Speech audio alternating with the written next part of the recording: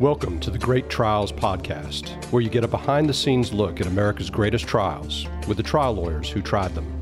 I think I would have lost this case had she been not wearing a helmet. You know, it's not required, but it just shows what kind of person she was. She was not a daredevil. She was safe. She was not a risk taker. Please rise. Court is now in session. All right. Well, welcome to the Great Trials Podcast. This is Steve Lowry, along with Yvonne Godfrey. Yvonne, how are you doing this week? I'm doing okay. So it's a Tuesday for us. I guess this will air on a Tuesday, whatever Tuesday it is. Yeah. But it feels like it should be like a Thursday afternoon. Yeah, exactly. A lot's happened. Well, I was just thinking what a busy, we've got Halloween coming up this weekend. We've got an election coming up next week. And then my daughter's birthday is the day after that. So, a lot going on. It's crazy. And we've been recording a lot of episodes for the podcast too, which has been, it's always fun, but adds to the busy feeling. Yeah, exactly. Well, I want to welcome back to the show. This is his second time on, so he's either a glutton for punishment or just a really great guest. So we've got Jeffrey Kroll, and we'll call him Jeff since we know him well now. Jeff, how are you doing today? I lost a coin flip, so that's why I'm here. So. Yeah, that's right. No, but thanks for having me again. No. We really enjoy having you on. And if our listeners don't remember, the case that we talked to Jeff about before was Darden versus City of Chicago, which involved a case at the Chicago's O'Hare Airport where I guess it was like a shelter structure had blown over on top of your client and caused her to be a paraplegic. And a tremendous verdict is a $148 million verdict against the city of Chicago. And so we're back to talk to you about a new case. And before we get to the case, though, I'll remind everybody that Jeff is a partner at Cosmin & Kroll in Chicago, Illinois. And you can look him up at CosminKroll.com. That's KAVENYKROLL.com. And Jeff has been tried a number of big cases and has taught at DePaul University Law School, has taught both medical malpractice and trial advocacy, and taught trial advocacy at Northwestern School of Law, and has just widely lectured and been published on a number of areas, been a top 100 super lawyer, been named the best lawyers in America from 2011 up until 2020, leading attorneys in Illinois 2004 to 2020. And I noticed, Jeff, that you are on the podcast and distant learning subcommittee of the ABA. So you're not only a guest on podcasts, but you're behind the scenes promoting them too. That was a long time ago. That was before anybody knew what a podcast was. Yeah, it just didn't take off. We thought we were innovators, and it just didn't go anywhere. Well, you were innovators. Just sometimes you're ahead of your time. Yeah, we were not. Right. Well, Jeff, we really appreciate you coming back on the show. And I want to go ahead and talk about the case that we're here to talk about. This was the first case of your when you started your new firm, the firm you're with now. This was the first case that you tried back in April of 2019. And the name of the case is Murray versus A&B Flooring Supplies and Cosmin Radu. Yeah, Cosmin Radu. And you were representing the family of Jenny Murray, her parents, James and Nancy. And Jenny was riding, and tell me if I'm pronouncing this right. Is it a Divvy bike? Yes, DIVY? Okay. And I think, if I remember correctly, I was in Atlanta not so long ago. They had similar ones. Right. And a number of the major cities had with these, they're called shared bikes. Right. And what made this an interesting case and garnered media attention, and, sadly in Chicago, if a truck hits a bicyclist and they die, it doesn't even make the newspaper. Right. But this was the first shared bike death in North America. And, to be blunt with you, I sued Divvy just to have them as part of the case. And I knew they didn't do anything wrong, but I wanted the media attention for it. Right. I didn't even realize that they were part of the case. So you had at first, and we could talk about this more, but you had, so would you have sued the Department of Transportation then? Yeah. City of Chicago, Divvy, all that. And there was nothing there. We let them go right away, but after the press conference kind of thing. Yeah. Well, and I noticed that they're managed by Lyft. So did you have Lyft in the case as well? It was all the same entity, really. Right. Okay. The city of Chicago, and we'll get to this more, but they're creating all these bike lanes, but there's just not the infrastructure in the city of Chicago to do this, especially in the loop. We're getting a lot of dooring cases where someone opens a door and then they burn into it with the bike. And we'll talk more about the route she took because it's very important in this case and turned out to be a linchpin for us. But what's fascinating is they have all these bikes. They've got this biking program where they're inviting people to bike in the city of Chicago, but people don't know, should I ride on the street? Should I ride with traffic, against traffic? Should I ride on a sidewalk? What should I do? It's not required to wear a helmet when you rent these bikes. Okay. So it's kind of a mess, to be blunt. It's and one of the things I indicated in my closing argument, when you add in an inexperienced driver, a trucking company that weighs 8 tons and thinks he owns the road, it's a recipe for disaster here, and that's what we have. Yeah. Well, it's interesting because I was actually thinking about that, and now I'm getting into the weeds a little bit, but I saw that one of the experts for the defendant in the case was a biking expert and talked about the rental agreement that she had to agree to in order to rent the bike. And I was thinking about, in Atlanta, when you take out the Bird scooters, Yvonne, I looked at the app and, when you're agreeing to it, there's like 10 different things you're agreeing to do. Like you're agreeing to wear a helmet, you're agreeing not to ride on the sidewalk, which everybody disregards. And you're agreeing to you're agreeing to follow all rules of the road, that kind of thing. And I was just wondering if this was that type of system with Divvy, that it has all these sort of things embedded in the contract, that when you're renting the bicycle, whether you're, in effect agreeing to do all of those things. But it sounds like it doesn't have all of those if you're not agreeing to or not required to wear a helmet. Yeah, and that's exactly right. And one of the things, though, they said you've got to comply with the rules of the road. You've got to do this, you got to do that. But then at the end, it's essentially a release. I release Divvy for any and all liability. They're making a lot of money on this in the city of Chicago, and they're not going to try and stop these programs. I think some of these towns that have these scooters, my son's in Michigan and they're on scooters, and I almost got hit by like 3 in a weekend. Yeah. But the no helmet thing is interesting. And, just to jump in for a second, Steve and Yvonne, we did 3 focus groups in this case. All 3 were not guilty. And all 3 of the jurors said the same thing. These bicyclists think they own the road. They're reckless. They don't wear helmets. They think they can go wherever they want to go. So I knew at trial I needed to change this narrative. And to be very blunt with you, which we'll talk about later, I caught one of the biggest breaks in my career during the trial because of something the defendant said. And so I would love to say it was great lawyering. Yeah. Lucky.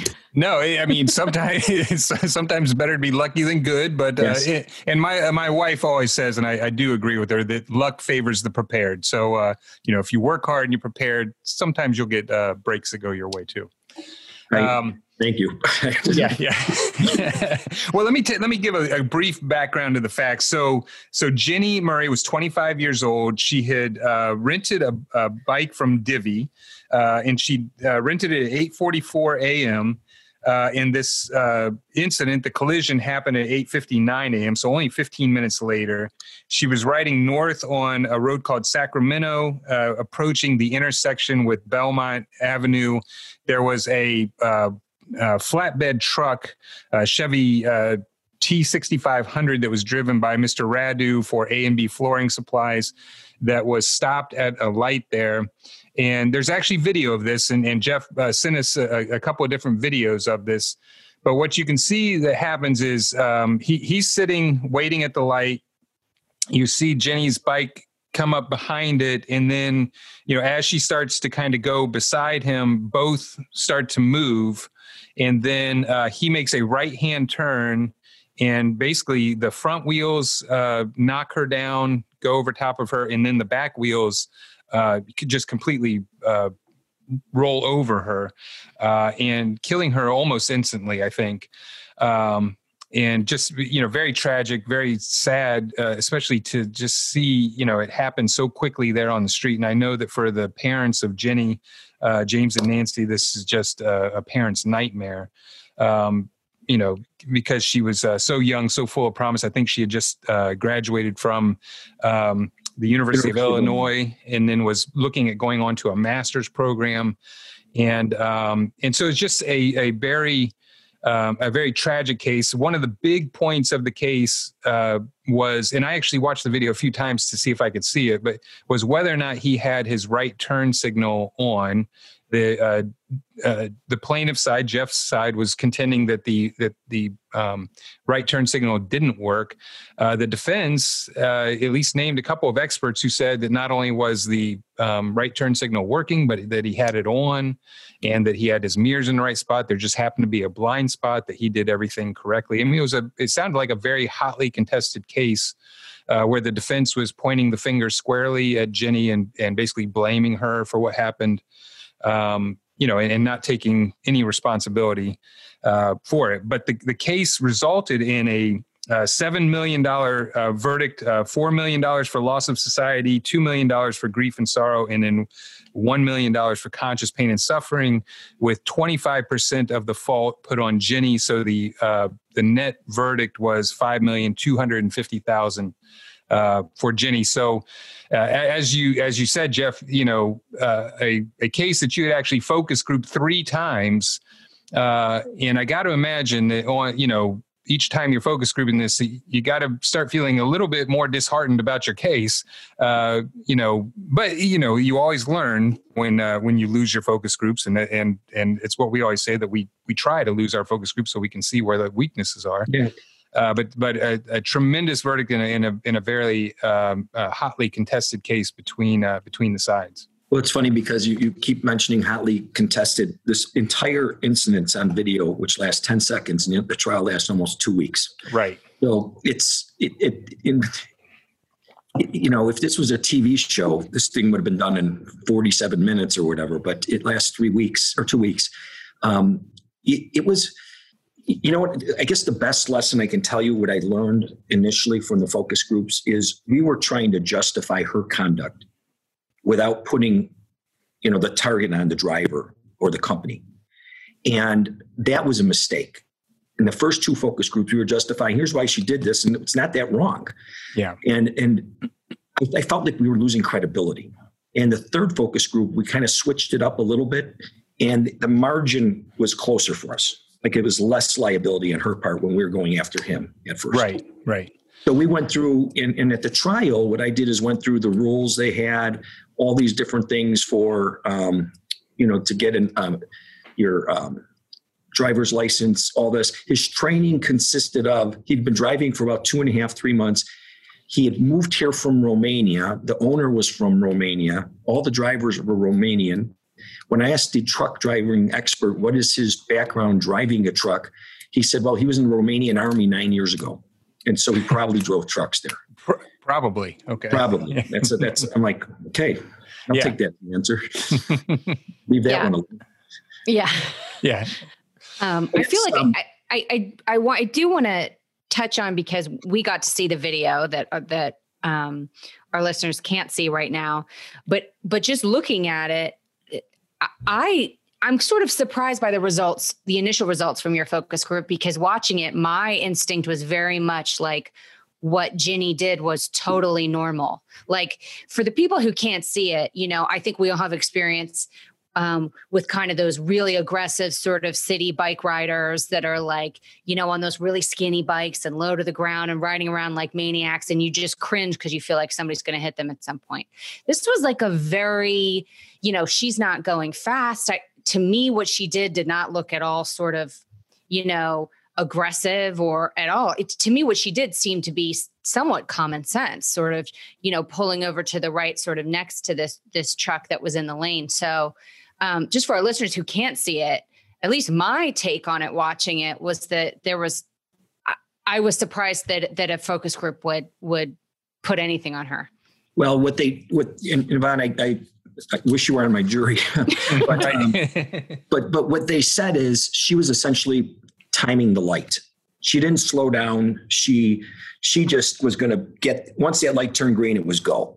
Yeah. She had no caution. This is a typical bike rider. This is what they do. They go, even if that was a red light, she would have went anyway. That's what they were saying. Okay. And we had to change that narrative because it was bad. And the case came down. I'll talk about the trial in a second, but the light turned green and they both went. Right.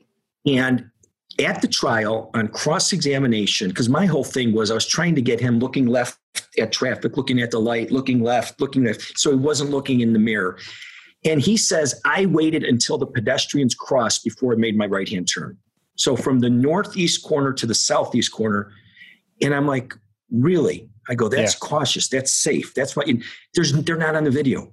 Right. I was just thinking that when you said that. Yeah. And so all of a sudden, that's why I said, we got lucky.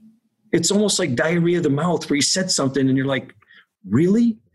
And so the jurors were kind of like, I'm like, here's a laser pointer. Can you do me a favor and show me the pedestrians crossing before you decided to make this right-hand turn when that light turned green right away? Right. And he's got the laser pointer up there and he looks, to be honest with you, like a goof. Right. And I said, the fact of the matter is, that's a cop-out. That's an excuse. There was no pedestrians. He's like, I think there were. Okay, thanks.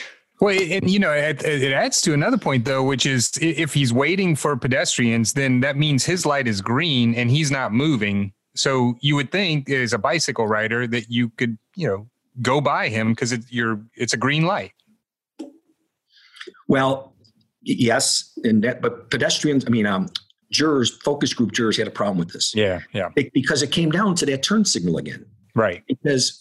But there was an exhibit the defense used that we used against them at the trial. That's why you always got to be careful with exhibits. Sometimes you think this is great, it's cute, and they use it against you. Mm-hmm. Well, they had this whole exhibit that was like essentially, he said in his deposition, the driver, when I looked in my mirrors, I could see 3 blocks back. Like, okay, so they had her speed at from 3 blocks back coming here, how she should have seen the turn signal. Well, I turned that around. So if he had looked here, if he had looked in his mirror at this point, he would have seen her 3 blocks down. If he looked then, he would have seen her 2.5 blocks down. So I went through all these different things because he was stopped for 10.4 seconds. He said in the 10.4 seconds, I looked in my mirror twice, my right mirror. I don't buy that at all. I think this guy was trying to beat the light, and that's what the jury did too. As soon as the light turns green, I'm going. I don't think he ever looked in that mirror because he would have seen her, which then gets down to the comparative and the contrib about if there was a right turn signal on, why didn't she slow down or let him go first? And that's why that other video, Steve, from the CTA bus, I thought was important. Yeah. So we didn't explain this. So there's actually 2 different video angles. There's a Shell gas station that's across the street that basically catches the entire incident. You can see Mr. Radu's truck stop. Then you see Jenny riding up, and then you see him make the right turn as she's going by and see her get run over. Then there's a camera that shows the Chicago Transport Authority bus, a CTA bus, that has like 9 different angles on it. And one of the angles looks straight forward, and the bus happens to be pulling up on the cross street. So I guess they're on Belmont. Yes, the bus is in Belmont. Yeah, it is pulling up on the cross street as he's running over her. And, I was watching it on my computer, and so it was, the box, because you're looking at 9 different screens and then watching that one.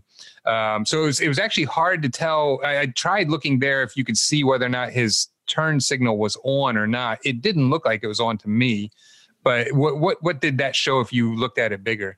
Well, our accident reconstruction said it was not working because the truck driver said, as soon as I stopped, I turned on my flashers. Well, the flashers are on the same filament as a right turn signal. So if the flashers are working, the right turn signal was working. Right. Our argument was the right turn signal is not working because the flashers weren't working. And if you go back to that Shell video, which a juror in the focus group picked this up. So it's great how we as lawyers think we know everything, and all of a sudden you're like, I didn't see that one. Right. But when the truck makes the right-hand turn. It's kind of blocked by some signage, but it looks like the brake light's on, but not the right turn signal. No, that's exactly what I saw. You're like, you can see where that right turn signal was not working because of this shot. And I'm like, so to this day, I don't know if it was working or not. I really don't. Yeah. And then one of the better things that happened, we had a Chicago police investigator that came out to the scene. He sat in the truck. He says, I looked in the mirrors. There were no blind spots. I could see from the door all the way back a couple blocks. Yeah. So that hurt them. I was actually thinking about that when they had these two experts, the trucking expert and their accident reconstructionist, say that there was a blind spot with those mirrors. I mean, that, you know, I looked at those mirrors and I was like, those look like the type of mirrors you can see pretty far back, especially straight back to, you know, either side. So he would have seen her. So I thought that was actually not a good point for them to try and make, because that was one of those that has the two mirrors, the long one that you could see far, and then that was a concave, convex, I don't even know, but where you could just see right on top. And the whole thing was, I just don't think he looked. I really don't. And you know, in Illinois, probably no different than Georgia and everywhere down there, there's an adage, one who sees with an unseeing eye is negligent. You can't say I looked, but I didn't see her. Right. She was clearly visible. There was nothing that obstructed his vision. And that's why I turned it that way versus banking on her conduct. Yeah. You know, but at trial then, I got her writing slowly, erratically. Her mom said she would always take the bike lanes. And that's why we had her on this Milwaukee Avenue, because that's the only bike lane she would have been on that shows she's cautious. She's wearing a helmet. She didn't have earplugs in or anything, like no music or anything like that. She was closest to the curb on the right-hand side. She did everything that was required of her under the law. Right. They fought us on as speculation as how she got from point A to point B. Yeah. Because the other argument we made is if she took Milwaukee Avenue, it then meets with Sacramento, where this accident happened about a block or two down. The truck driver had to have passed her on the road. So he had to have seen her at some point in time. Right. And that was a day-long argument on this one issue.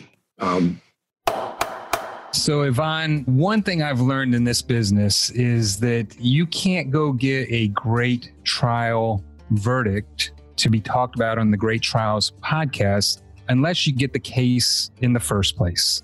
And that's why we're talking about digitallawmarketing.com. It's Digital Law Marketing. They are a great company that does website design, SEO, social media marketing, content marketing, and everything you need to market your firm online. Yeah, I mean, think about it. The first time that you hear about whether it's a lawyer or a law firm or a business or a doctor, what do people do now? You look them up. You just, you Google them. And so your website has to look good. Your content has to be good. And that's what digital law marketing can help you with. Yeah, and they make sure that you can be found too, because you can have a great looking website, but people type into Google and you don't come up at all. They will help with that as well. And the thing that I really like about digital law marketing is that they don't go out and market for your competitors. So if you get them for your area, they won't go across the street and go advertise for a competitor or law firm. They also have such a fantastic team. When I made partner at the firm, they sent me flowers, which was so nice and such a personal touch.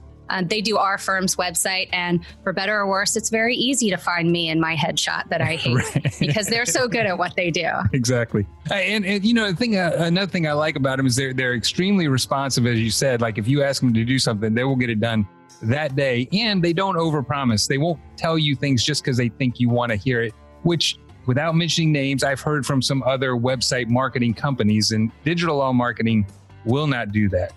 Yes, they're awesome. So call Digital Law Marketing. You can call them at 877-916-0644, or you can look them up at digitallawmarketing.com. Again, that's digitallawmarketing.com. And tell them we sent you. So Jeff, let me just ask you, not to get off track, but I do want to understand, you know, for your jurors and your focus groups, kind of what Chicago is like in terms of how many bike riders you have around, because Atlanta's got some bike shares, but in Atlanta, typically there's not It's not very friendly for bicyclists at all in the city, and you don't really see that many. And so I'm just wondering for Chicago if there's a lot more people biking around. You know what? Yes. And it really depends on what area of Chicago, to be candid with you. Like in the Loop area, there are a large majority of people that will drive a divvy bike downtown, drop it off, and go to the office. Okay. A lot of people in Chicago don't have cars. They don't. They'll Uber or whatever. It can be crazy down here. There's a lot of bicycle traffic on a nice day. It can be bad. And the problem is most of our streets don't have bike lanes. There's just certain streets that have bike lanes because we just don't have the infrastructure to just start making bike lanes. And that's the problem because, it's one of the things I said at the closing argument. A truck has to peacefully coexist with a bicyclist on the road. They have to peacefully coexist. And the truck has the responsibility. You don't move that truck until it's safe to do so.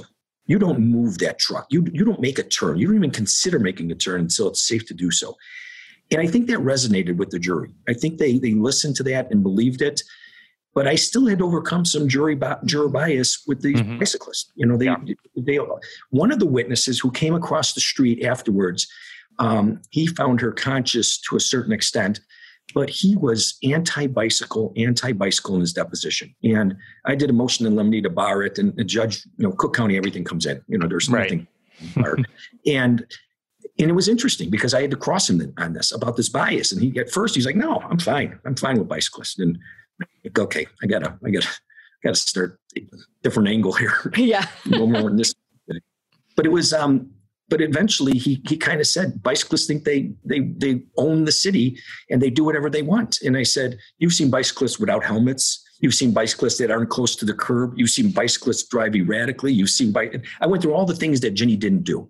Right. And then turned it back to, would you agree she had her helmet on? Yes. Would you agree she was not driving erratically? I don't know. Would you agree she was closest to the curb? Yes.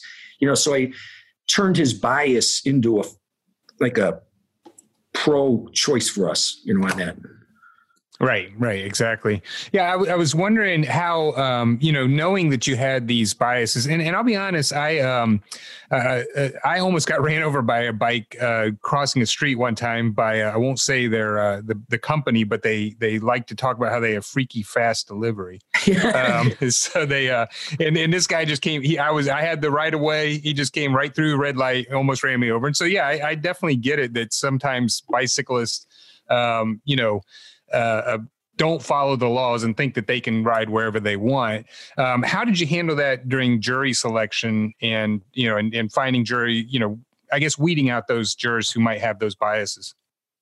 Well, some of them, you guys know as well as anyone, jury selection, I think it's the toughest part of a case because you just don't know if they're telling the truth or if they've got a hidden agenda. Yeah. I didn't know if I wanted bike riders. I thought I did. But then, there was one guy that was saying some stuff like, you never go on this street first. You always, he's now piecing together what he does. Yeah. So I didn't want him, but I did want the occasional bike riders, the divvy riders. I wanted suburban people too, because they don't see the bike riders like the city of Chicago does. So I knew I wanted bike riders and suburban people. And I think I got 10 of 12 of that helped us. It's so funny because when I started trying cases, I thought maybe I want jurors that are kind of like me. Well, those are not guilty. Right. Yeah.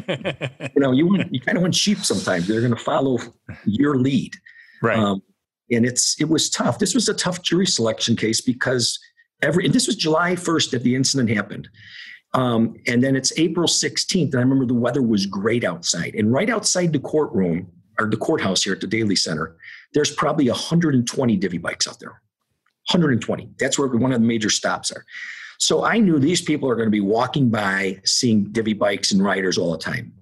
And the one day I walked out, there were 3 jurors in front of me. There were about 15 people getting divvy bikes. None of them had helmets. Right. And I'm thinking, please look at that. Yeah. Look at that. I think I would have lost this case had she been not wearing a helmet. Yeah. It's not required, but it just shows what kind of person she was. She was not a daredevil. She was safe. She was not a risk taker. Yeah. So I thought that was interesting. No, and I think it was interesting too how you talked about in your first two focus groups, you focused on her conduct and not his, and those, they were very tough on you.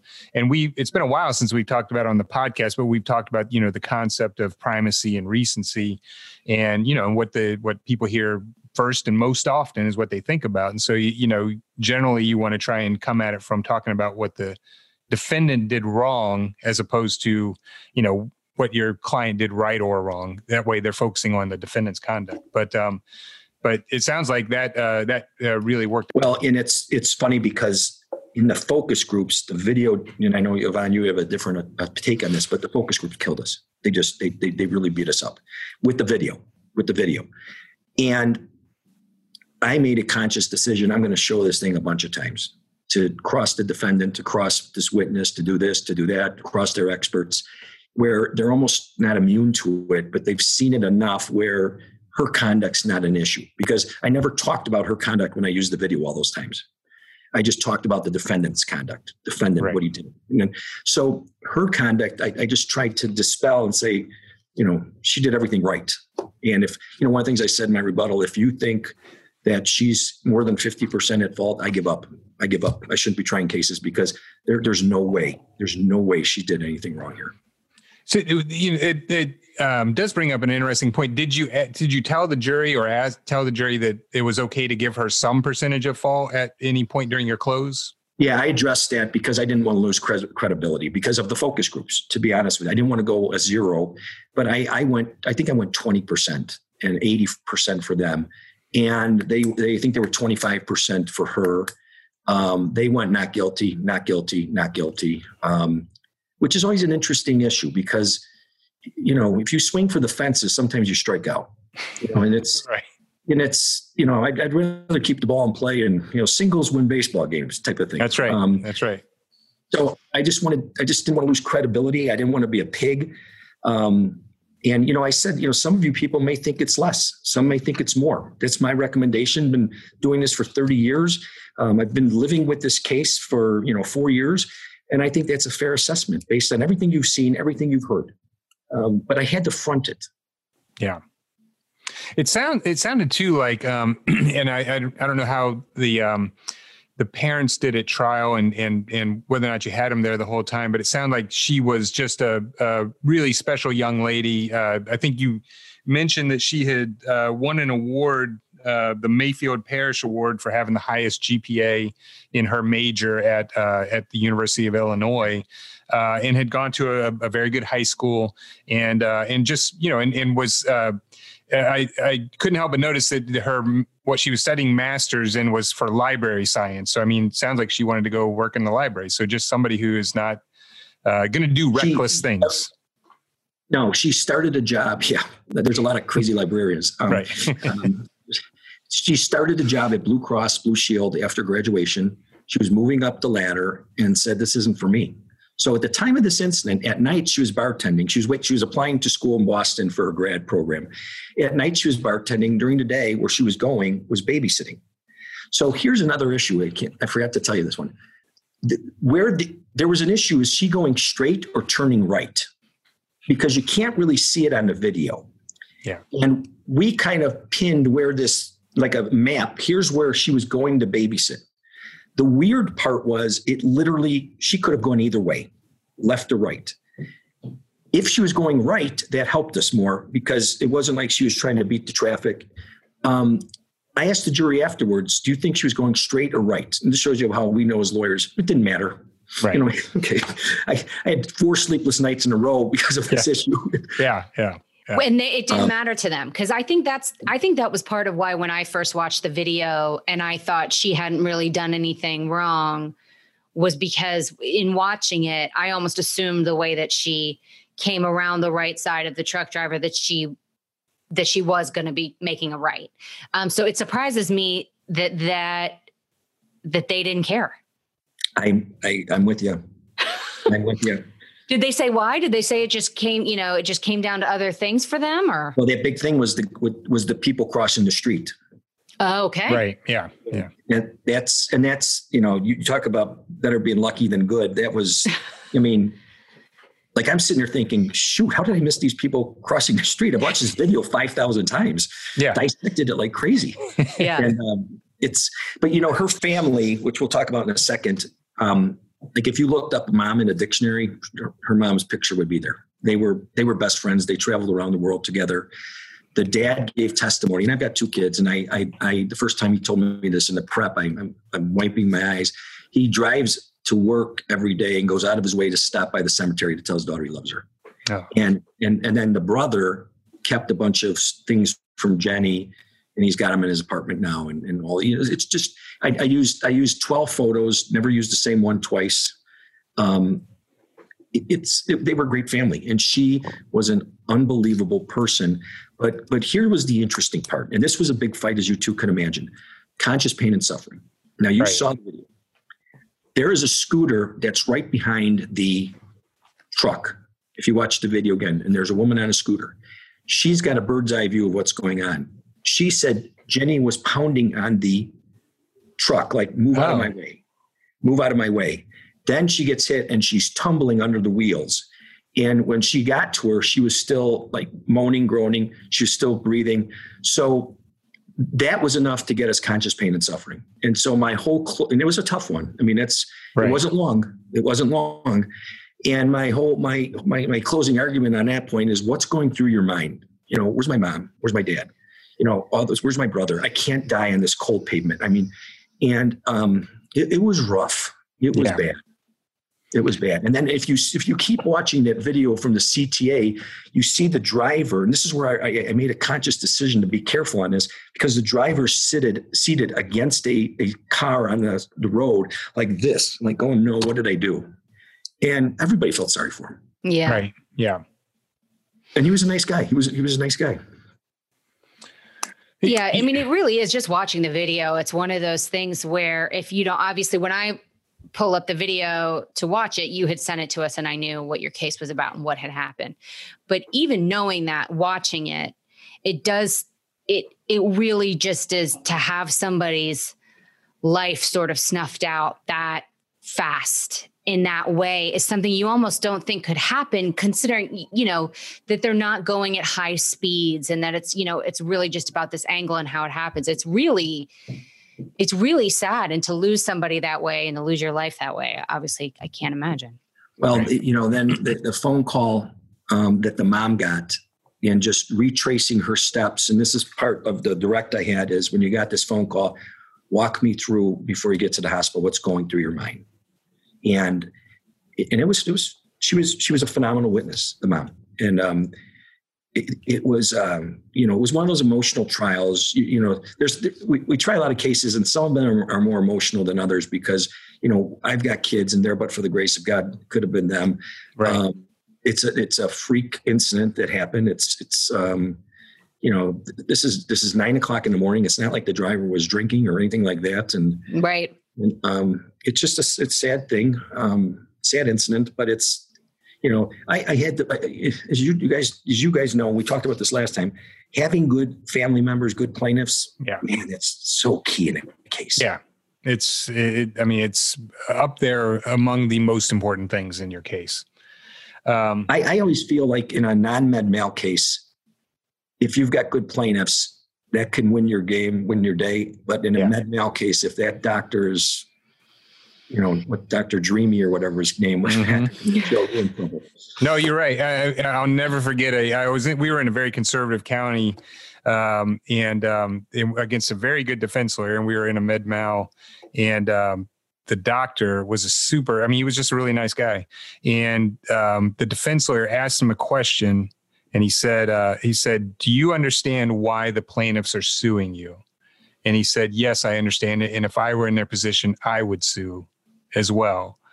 But let me tell you, why this isn't what they think happened." And I was like, I looked at my partner and I was like, he's going to be tough on Cross. He was good.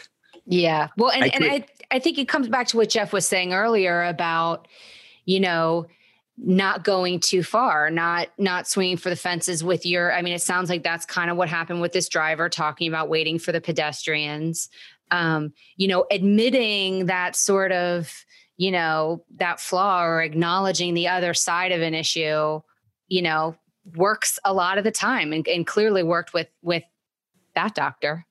Right. Exactly. Unfortunately. I had a funny story, which just ties in with trial law, but I did not work up the case, but I was going to try med mal, and my associate said that the doctor's really good looking guy. And I'm like, whatever. All of a sudden I walk in, I see this guy that's just gorgeous. Out of a magazine. Yeah. Yes. And the court reporter who I'd used a bunch of trials is like, is he single or married? And I'm like, oh no.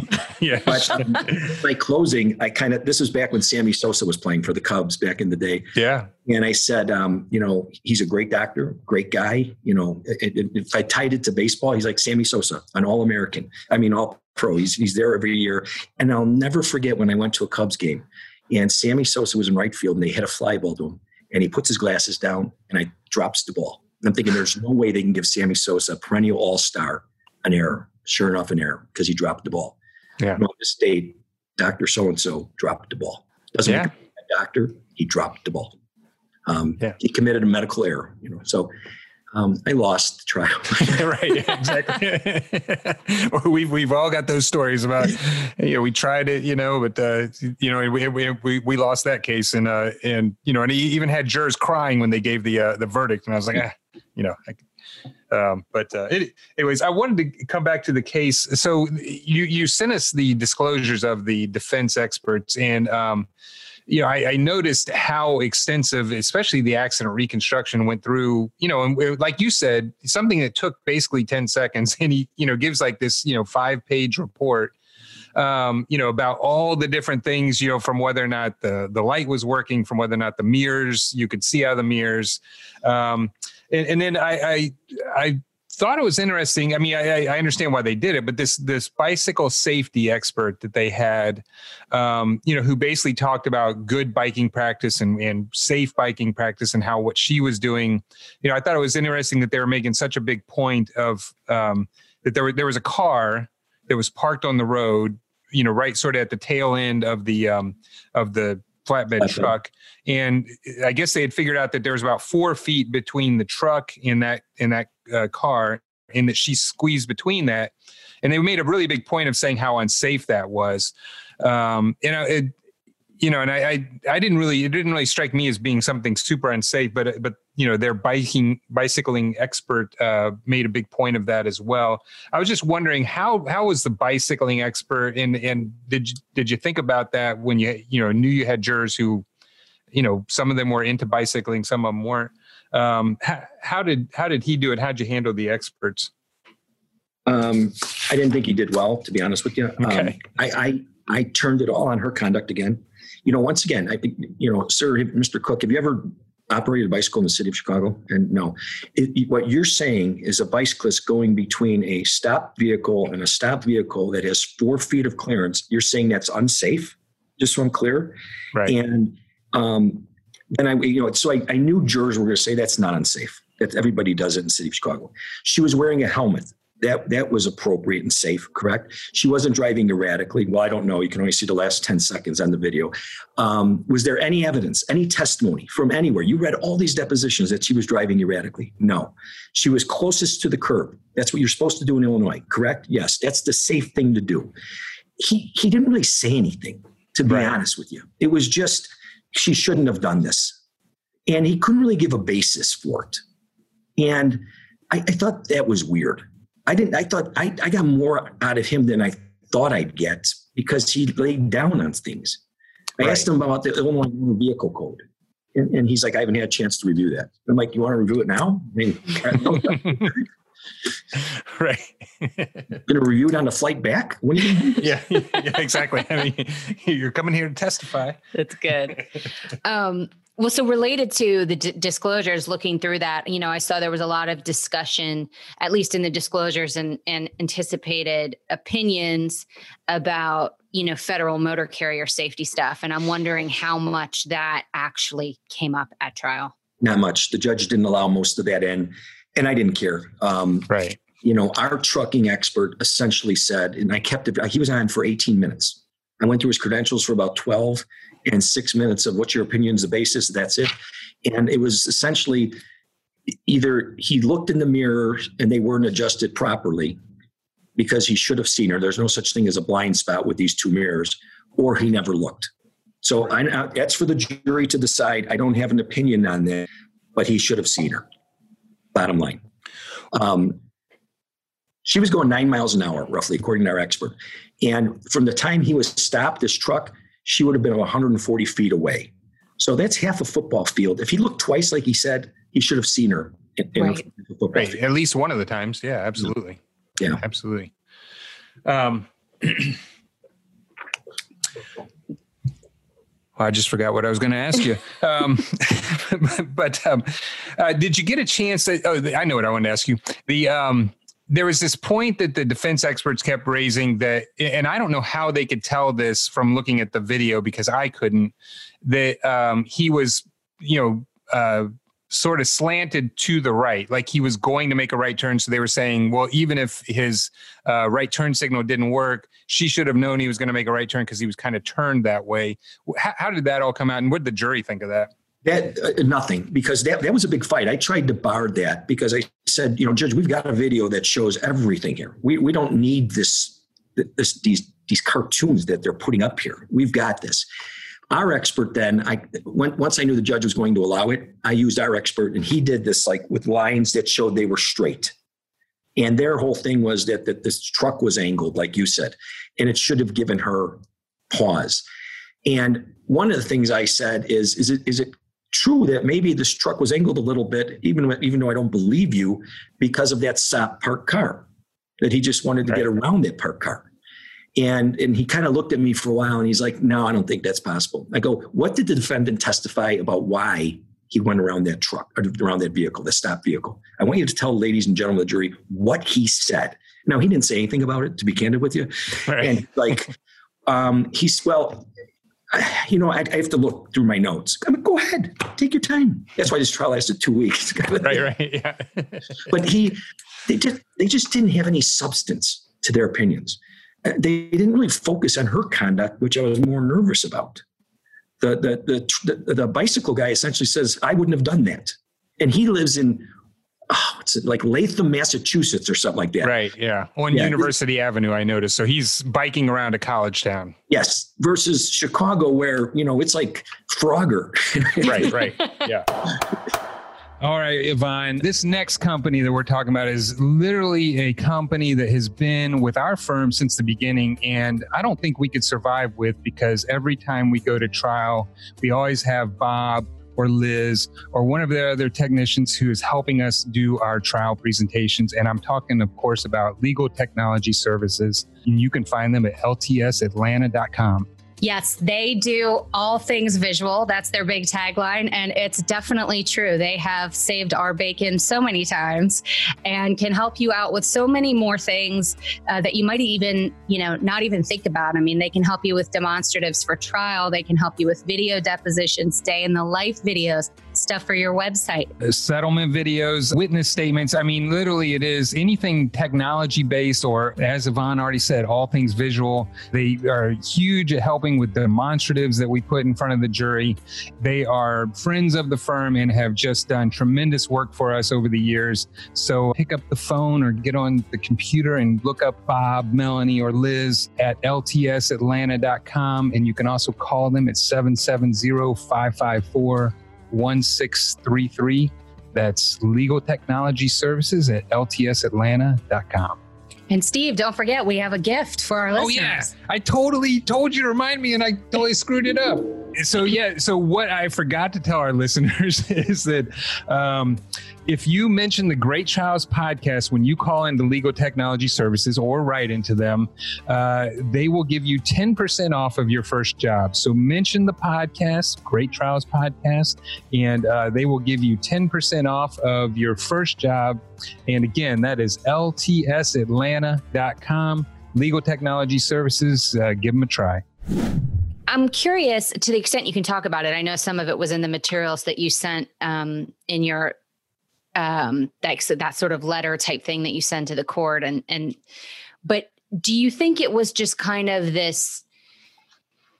I guess how obviously they weren't that serious about trying to settle the case because you had to try it. And I'm just wondering what you think was happening there. Do you think, they were kind of hearing the same thing from focus groups, or you think just relying on these experts to kind of shut things down without a whole lot of substance behind it?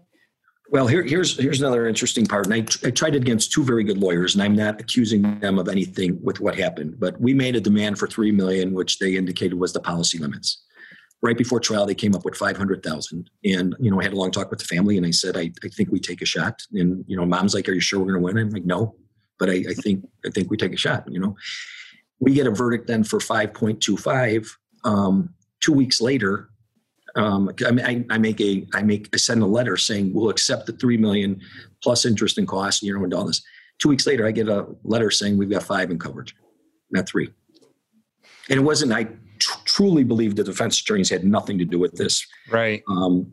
So that raised the price of poker a little bit, Yeah. And I was mad when I was talking to the insurance lawyer, not the defense lawyers I went against, because I'm like, I would have asked for a different number. Right. That I know there's more coverage. Right. Yeah, of course. And because I didn't want to be a pig and, but it wound up settling for just under 5. But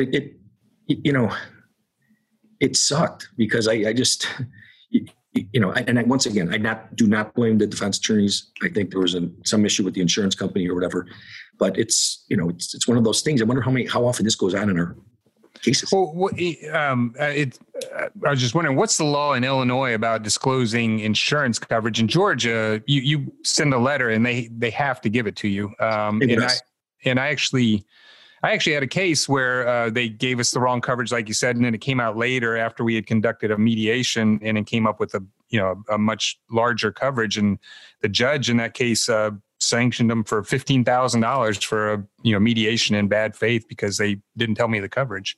Well, they got to tell us the coverage too. Obviously, they don't have to tell us the right coverage, but right, yeah, exactly.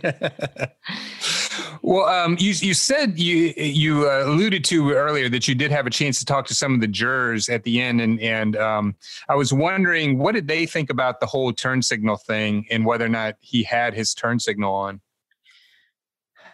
They did not think he had his turn signal on.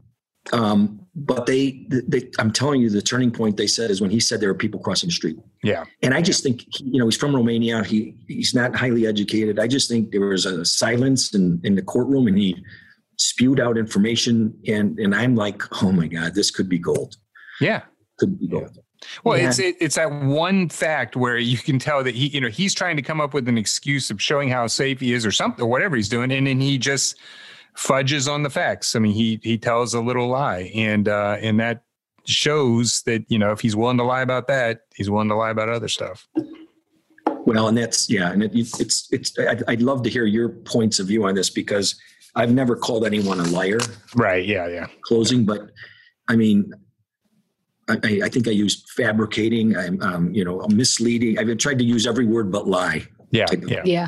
No, I'm the same way. I would never, unless it was just, blatant, I wouldn't call somebody a liar in closing. But I would certainly talk about it being misleading, or, that he's making up facts, or, adding facts that just don't exist, things like that. But yeah, absolutely. Yeah, I feel like Jeff likes to say, that our partner likes to say, not true, that's just not true. He likes to say not true a lot, but I don't think he'll ever say lie. I like not true. Yeah. That's a good one. Yeah. Well, I don't even know if he knows he's doing it, but he does. Right, exactly.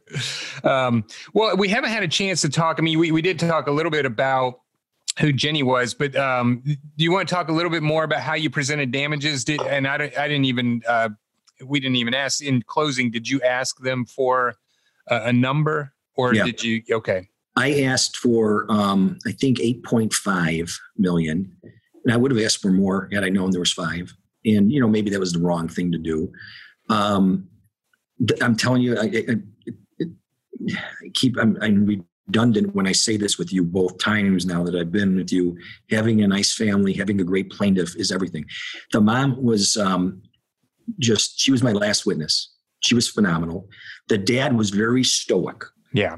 Kind of, and it was almost like if you look at him the first couple of times, he just looks like he doesn't care almost. But when he told me that he goes to the cemetery to say, I love you every day before he goes to work, and this is a guy that coached his daughter in sports. She wasn't that good. He'd go watch her bowl in high school, but she would be the one with her book open. And he had all these great stories. And the brother just went from, she was kind of my mentor, my older sister, to becoming my best friend. We transitioned once I got out of college type of thing. And I think that happens with a lot of people. Yeah. And I think jurors can relate to that. Yeah. I have a sister that I used to shoot a BB gun at in the yard with my buddy, and now we're great friends, but it's just, yeah. You're missing an eye. Yeah, exactly. I'm wondering if you can talk about, because we've talked about two of them where you're trying really tough cases like this, but where you've got somebody either with a serious injury, or I think especially this happens in wrongful death cases where you don't have an ongoing life care plan or medical treatment and that kind of thing. We talk a lot on this show about how much attention needs to be paid to the damages part of the case, in addition to liability, because, so much of the focus when you're taking depositions and stuff is on the liability. And I'm wondering, as a practice pointer, especially we've got some law student listeners and newer lawyers, if you have any practice pointers for how you approach damages in a wrongful death case, how long you like to have your witnesses up there, what you like to do with them, how you like to prepare them, that kind of thing. Well, in Illinois, we now have grief and mental suffering, and then loss of society, where what's that mutual benefit to each other. I didn't have a family member on for more than 15 minutes. I wanted to get them off. I think too many people have damages as almost a throwaway item. I've got to focus on liability. Damages will take care of itself. It's not going to. I always make sure, especially with a wrongful death, they all have different stories or versions. Like why was Jenny important to you? What do you miss most about her? Because it's, the day I asked the dad, what do you miss most about Jenny? And he was just kind of like stoic, like I said. And he's like, I just miss talking to her. And this is a great one. This made two jurors cry. I go, when was the last, and he told me this during the prep. I go, when was the last time you saw Jenny? And he took his glasses off and he said the night before she was bartending. And I was there with my brother and some other people. And so when I was leaving, I gave her a Finsky, $5 as a tip. And she's like, Dad, knock it off. He's like, keep it. And so it was a cute story because people can relate to that. Yeah. That was his last moment with her. And the mom, Jenny was her best friend. They did everything to get, sounds corny, but they traveled that. So I used like 4 or 5 pictures with her about different places they went to. With the dad, I showed some photos about him coaching her. It was rough though. The brother was a great guy. Patrick's a great kid. And I just like I think Yvonne was saying this earlier, your life changes in a split second. And it's such a ripple effect. For my closing argument, it's there's many closing arguments I give where you can hear crickets for the people out there, but they had all these family members and friends. And I'm thinking, okay, this is adding to the pressure a little bit, but there was a ton of people there, and it shows what kind of family unit that was. Right. Yeah. They all hugged the mom when they left, the jurors. Yeah. Oh. And which, trust me, I've had cases where the jurors can't get out of there fast enough. And Right. Yeah. Wow. But they're just, they're special. There are people I still talk with. I told my wife this before we got married, and I've been to 10 of my clients' weddings for wrongful death cases. So I don't know if that's good or bad. No, it's great. It's great. But it's because you have that, you feel like a part of you died that day too. You almost have to, if you don't feel that. And I don't think I would have been able to do this case before I had kids. Like, I don't think I would have been as effective, because once you have kids, that game changes. Right. About, I've got buddies that are still bachelors and they're having fun, and there's a big difference. Right. Oh yeah. There's no doubt. I'm still jealous of them. Don't get me wrong. That's right. There's one thing that I read that I wanted to ask you about. You referred in, I think, your mediation packet to the Dead Man's Act, and I had never heard of that before. But it's a concept in Illinois that they can't. That I guess the defendant or whoever survived can't testify about it. It's something that the decedent would have rebutted or refuted. Right. Yes, exactly. Yeah. And so I waived it because I thought I was going to get more. In Illinois, though, if I had eyewitness testimony that was very favorable, I could have essentially barred him from testifying about anything and just gone with the witnesses. But I thought I'd get more mileage out of him on cross, so I waived it. It's a unique piece of strategy. I don't like it because I think we get more out of crossing a defendant than anything. I agree. And silencing that defendant doesn't do, you take a lot away from it then. Right. So I've never used it at trial because I feel like I'll get more mileage out of crossing that person. But it's out there. Yeah. Yeah, I thought that was interesting too. And I obviously you made the right call because, the statements that he made when you were crossing him ended up being crucial for you. So if you had tried to stay away from that, you wouldn't have gotten that. But I also think, I guess a jury just wouldn't know about it, like with other things that are kind of in limine out. But you got to think if they knew about it, they'd hate it. Right. Oh yeah. It's like, so this guy ran her over twice with his wheels and you're not going to ask him any questions? Right. Yeah. Right. It's like he took the fifth or something. Yeah. Yeah. So it's absolutely. I don't know. Illinois, there's a lot of, they've got some, it's a good state. Right. Well, and so I want to go back just because I noted how this sort of, all the different, how the damages broke out. And I was curious, I can't remember if we talked about this when we talked about your other case. In Georgia, our measure of wrongful death is the value of the life from the perspective of the decedent. So it's not sort of the grief suffered by the people that have been left behind. Do you really try to delineate between that loss of society and the grief and sorrow? Because those are on behalf of the survivors, both. Yes. Of them, right? So let me just read you the two definitions, and so it gives you an idea of the distinction. Because if you meld them together, you're only going to get one element, and so that's why I'll use different numbers to show it's different losses as well. Okay. Right. Yeah. Society means the mutual benefits that each family member receives from the other's continued existence, including love, affection, care, attention, companionship. So it's all that stuff that they bring together. In Illinois, you may recover for the grief, sorrow, and mental suffering. So that's a different element. Yeah.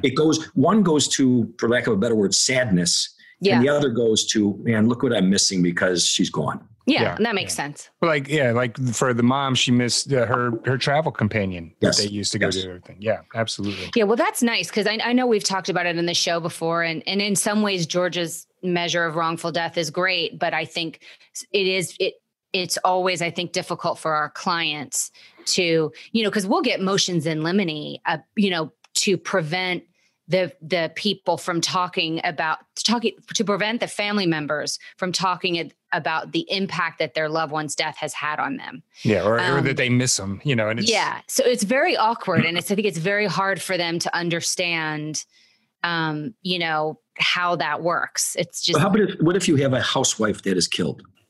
Yeah.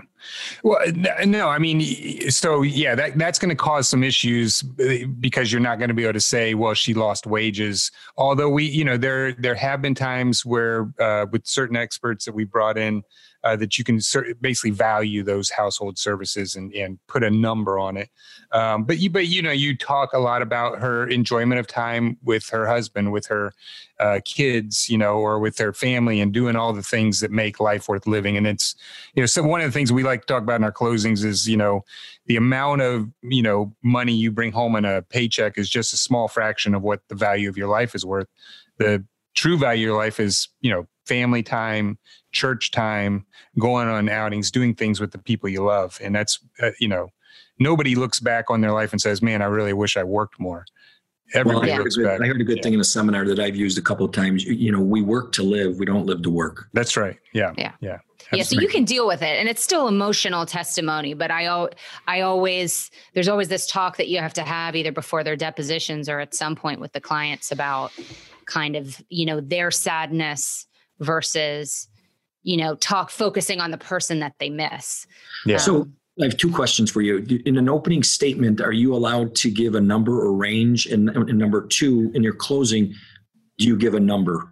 So you generally, yes, you can. It's really discretionary up to the judge. So some judges, don't like it. But, generally you can talk about numbers. In opening, we'll usually talk about numbers in much more of a general sort of vague way of, we're going to be asking you for millions. And especially in voir dire, we ask a lot about numbers there if the judge will let us about, we want to make sure this is a valuable case. We're going to be asking for millions of dollars. Is there anybody who is uncomfortable with that, just doesn't feel like they can, award that for, something like that. So how do you respond to the juror that says, when you say millions, what exactly do you mean?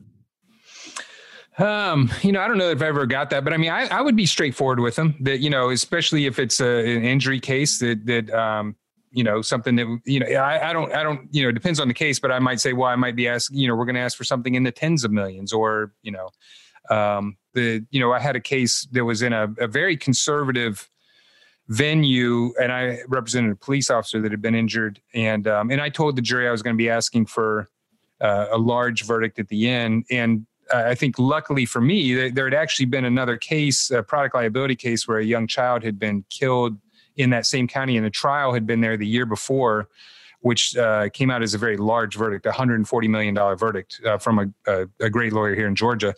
And so that gave me the opportunity in voir dire to say, I'm sure everybody heard about the verdict that came out at $140 million. Did anybody here think that was just, excessive, too much, and not a single person raised their hand. So, that's a good hearing. Yeah, exactly. Yeah.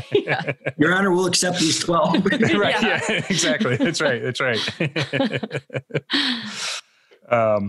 But yeah, so I mean, I try to be as straightforward as the law allows. I won't do anything that, or try not to do anything that's going to get me in trouble with the court or with the, with the law. But I mean, I try to just be straightforward with the jury, and I think all of us, I think everybody does, and we always say that to trial lawyers in general is, you've got to be straightforward, you got to be honest, and you got to admit your weaknesses, because if you don't, the other side's certainly going to bring them out, and you don't want to be the guy who's dealing with that on the back end.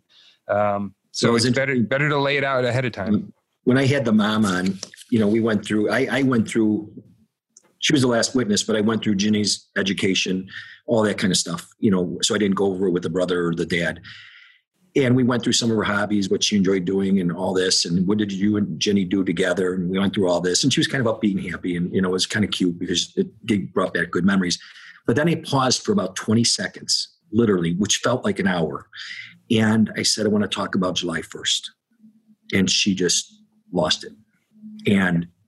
But it was emotional because she, and I said, do you want to stop? She's like, no, I want to tell people what happened to me that day, and it was powerful. She was powerful. I gotta tell you, like when my son or daughter is sick or something, they're not calling for dad. It's mom. That's right. It's mom. Yeah. And absolutely. So this was a special relationship. Well, Jeff, we've certainly enjoyed talking to you. I want to make sure, is there anything else that we haven't mentioned about the Murray versus A&B Flooring Supplies case that you want to make sure our listeners have heard? No, I think we covered it, but thanks a lot, Stephen. Yeah. It was fun. No, this has been really good. I want to remind everybody, we've been talking about the case of Murray versus A&B Flooring Supplies, Inc., which was tried in Cook County, Illinois in April of 2019 and resulted in a $7 million verdict that was, because of comparative fault, was reduced to $5.25 million. And we have been talking with Jeff Kroll of Cavney and Kroll, and you can look up Jeff at cavneykroll.com. That's KAVENYKROLL.com. Jeff, thank you so much for your time. Thanks for having me. Absolutely. Thanks, Jeff. Ladies and gentlemen of the jury, Have you reached a verdict? Thank you for listening to the Great Trials Podcast. You can visit us online at greattrialspodcast.com.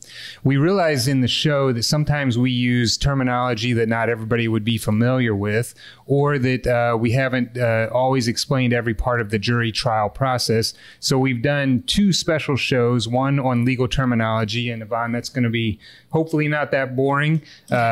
We've included a number of people in that so that we can make that more entertaining, and a show on the jury trial process. And we've also put links to those episodes on our greattrialspodcast.com, as well as a glossary of the legal terminology on the website. Yeah, so check those out. If you have a trial you would like to be featured on the Great Trials Podcast, or if you're a trial lawyer and you want to be on the show, or if you're just a person who has something that you want to say to us, please email us at info@greattrialspodcast.com. Note, if you have something mean to say, we don't have email. Right, exactly. We only need positive commentary. Yeah, we're fragile. Yeah.